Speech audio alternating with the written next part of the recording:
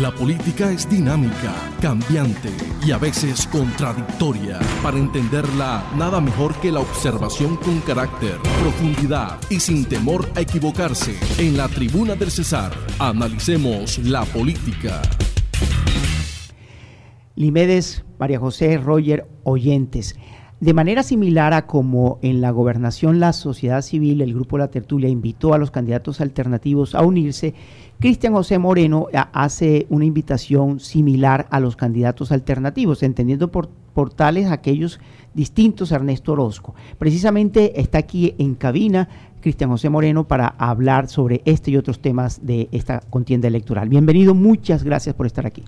Muchas gracias, Andrés. Un saludo muy especial a María José, a Limedes, a Roger, y una felicitación especial, Andrés, a Radio Guatapurí, a ustedes que han venido trayendo esta tradición, esa muestra de que Radio Guatapurí con objetividad, con credibilidad, se ha posicionado como uno de los medios más importantes de Valledupar, del Cesar y de la región. Y felicitarlos porque la radio, la opinión y la construcción periodística que han logrado los ha convertido en un referente de la región. Muchas gracias por esta invitación y por este espacio que además nos brindas. La carta es cortica, tiene solamente 3 párrafos, Cristian. Usted invita a estos llamados candidatos alternativos a unirse. ¿A unirse a usted?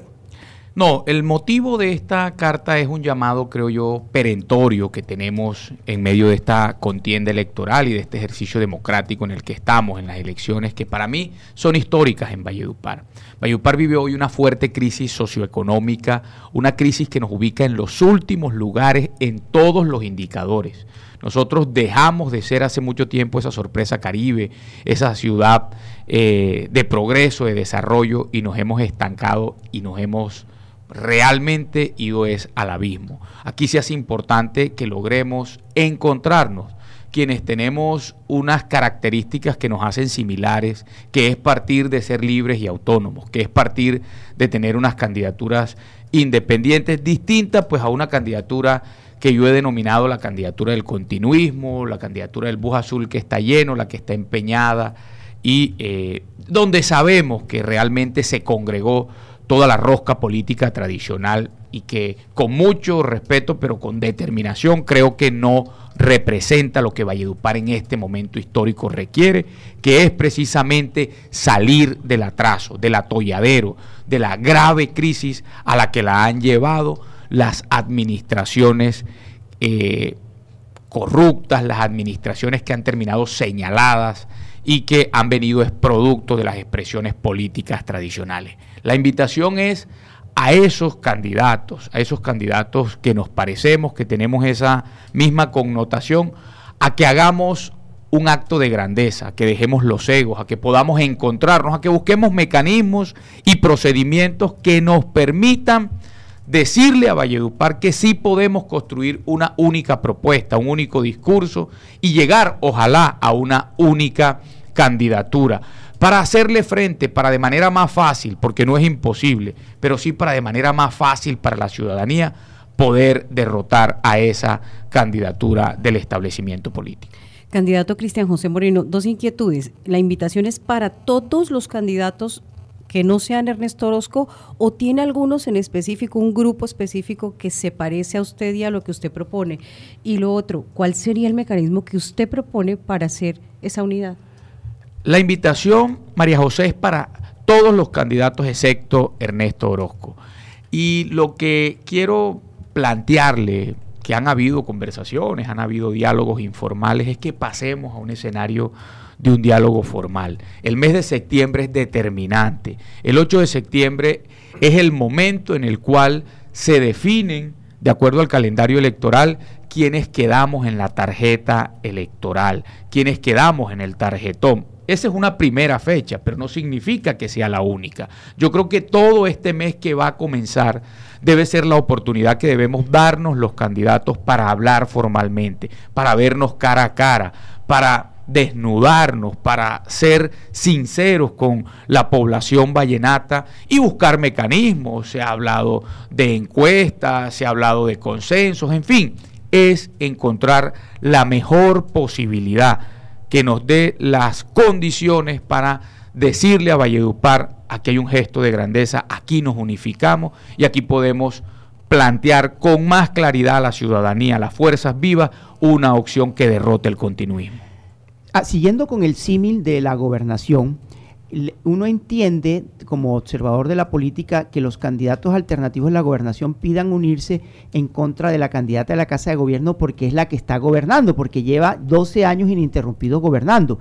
Pero al aterrizar en Valledupar, eso no sucede aquí. Es decir, Ernesto Orozco no está gobernando, no es el candidato de la administración, de hecho perdió frente al actual alcalde. Entonces, ¿por qué hacer algunos lo llamarían grupo en contra o gavilla en contra de Ernesto Orozco? ¿Por qué? Bueno, importante y vale la pena, Andrés, hacer la siguiente precisión. Si bien Ernesto Orozco no es un candidato como tal que hoy está gobernando, sí representa la clase política y la rosca política que ha gobernado en los últimos años en Valledupar, que han dejado unos resultados para Valledupar bastante, en mi opinión, en entredicho y en duda. Recoge toda la clase congresional. Pero usted hizo parte de la clase congresional, claro. Cristian José, usted era representante y además como miembro de la clase congresional tuvo cuotas en la administración de tutoría. Recordemos que la secretaria de Salud, la señora Ustaris, recuérdeme, el Baluz Ustaris, era parte de su grupo político. No, claro, yo hice parte en su momento del ejercicio de gobierno de tutoría y ayudé a Ernesto Orozco en su momento. Pero, Andrés, en política y en la vida todos estamos llamados a hacer una reflexión y a reconocer que hemos cometido errores y nos hemos equivocado. Y yo lo que pasa es que sí creí que Ernesto Orozco hace 4 años era esa opción más responsable para Valledupar. Pero Ernesto Orozco decidió convertirse en más de lo mismo. Ernesto Orozco decidió entregarse a la clase política tradicional. Ernesto Orozco decidió no desmarcarse y no apuntarle a la construcción de proyectos políticos que podía construir con una independencia o que podía construir con otros sectores. Yo he hecho parte de gobiernos, pero he dejado claro mi postura y mi posición frente a los gobiernos mismos cuando las cosas no están bien. El llamado que estamos haciendo es un llamado a la reflexión y a la construcción precisamente de un proyecto que le sirva a Valledupar. Y la verdad es que este proyecto que representa Ernesto Orozco no le sirve. Y no le sirve porque defiende intereses particulares, no le sirve porque defiende intereses de congresistas, no le sirve porque lo que busca es la mecánica política de siempre, mantenerla, y yo creo que eso no es lo que necesita Valledupar en este momento. Valledupar de verdad requiere gestos de grandeza. Valledupar requiere poder salir de la grave crisis social y económica a la que la han sometido lamentablemente. Yo creo que aquí lo que ha pasado es que la administración actual, que si bien no dio para construir una candidatura, no fue porque no quisiera, fue porque su imagen llevó a que este alcalde decidiera no hacerlo. Lo intentó con Jaime González y no pudo, pero es de conocimiento público que la administración actual está hoy con la candidatura de Ernesto Orozco. Entonces, donde uno dice, ¿será eso lo que le sirve a Valledupar? El que dice querer arreglar esto está apoyado con el que acabó con esto. Entonces, ¿qué es lo que le sirve y lo que le conviene a Valledupar? Ahora, el que uno haya en algún momento hecho parte y construido una obra de gobierno y una acción de gobierno o apoyado una candidatura no le quita a uno la posibilidad en el futuro de retractarse y de decir, hombre, yo creo que me equivoqué, y por eso estamos de frente, con argumentos, con determinación, diciéndole a Valledupar, eso no le sirve, y lo que es más viable, más sensato, más posible y más fácil para darle una ruptura y un golpe a esa clase política tradicional es lograr construir, ojalá, una candidatura de unidad. Una de las razones, candidato Cristian Moreno, por la cual peligra aquella unión que se plantea desde el grupo de la tertulia a la gobernación, bueno, varias razones. Una es los egos. Yo me siento ganador y no se puede dar esta unión. Si se van a unir, tienen que ser a mí. Ha sido complicado por ese lado. Lo otro es, lo más complicado ha sido, de acuerdo con lo que hemos conocido, es que los círculos cercanos de esos candidatos no quieren irse a apoyar a otro candidato porque al fin de cuentas aquí conocen a fulanito.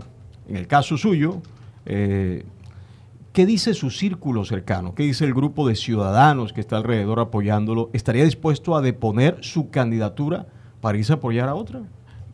Esto lo he conversado con el cúmulo de amigos y con el equipo de amigos, o la familia, como la denomino yo, de amigos que ha decidido respaldarme. Y nuestro acto de grandeza y de desprendimiento parte de decir que nosotros nos sometemos a un procedimiento que sea objetivo, que sea serio, que nos permita encontrarnos. Yo creo que la encuesta es un buen mecanismo, una encuestadora nacional que nos permita encontrar con objetividad y con múltiples variables esa decisión.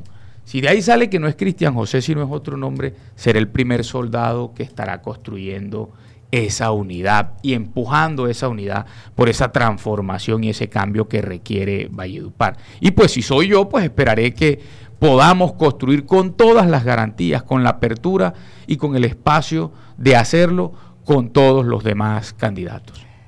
Candidato, permítame cambiarle de tema. Ayer en Punto de Vista entrevistamos al abogado Luis Fernando Padilla, que escribió un texto donde él afirma, él, no nosotros, que usted está inhabilitado, pero al controvertirlo para que profundizara en su argumento, el abogado flaqueó y no explicó bien.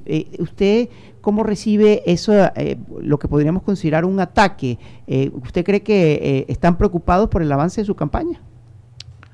Bueno, yo lo que he venido recibiendo desde que decidimos plantear nuestro nombre a la alcaldía de Valledupar desde inicios de años es un sinnúmero indiscriminado de ataques, de afrentas, de desinformación, con búsqueda en querer desacreditar no solamente el nombre, sino una candidatura que yo lo que creo que lo que ha hecho todo este tiempo es darle la oportunidad a Valledupar que tenga una opción.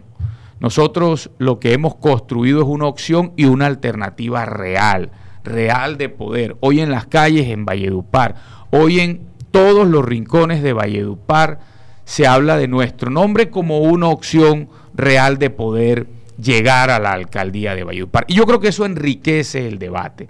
Lo que ha terminado pasando por parte, en mi opinión, de detractores, de algunos supuestos periodistas y de algunos medios que se han prestado para el canibalismo político y ciertos opinadores, se hacen llamar opinadores de redes sociales, es toda una campaña de desprestigio, comenzando con decir que no soy de Valledupar, que no hemos hecho nada en nuestro ejercicio, que, en fin, un sinnúmero de especulaciones al respecto, y hoy retoman con un individuo que ejerce el derecho, una supuesta inhabilidad, Andrés, que no existe, una supuesta inhabilidad que la aclaramos y la reaclaramos en su momento cuando empezaron todos estos ruidos en estos micrófonos y en otros medios más. Y el argumento es que supuestamente el acto por el cual se dio la renuncia, que es una resolución de la mesa directiva de la Cámara de Representantes, requiere notificación. Por Dios, cosa más alejada de la verdad.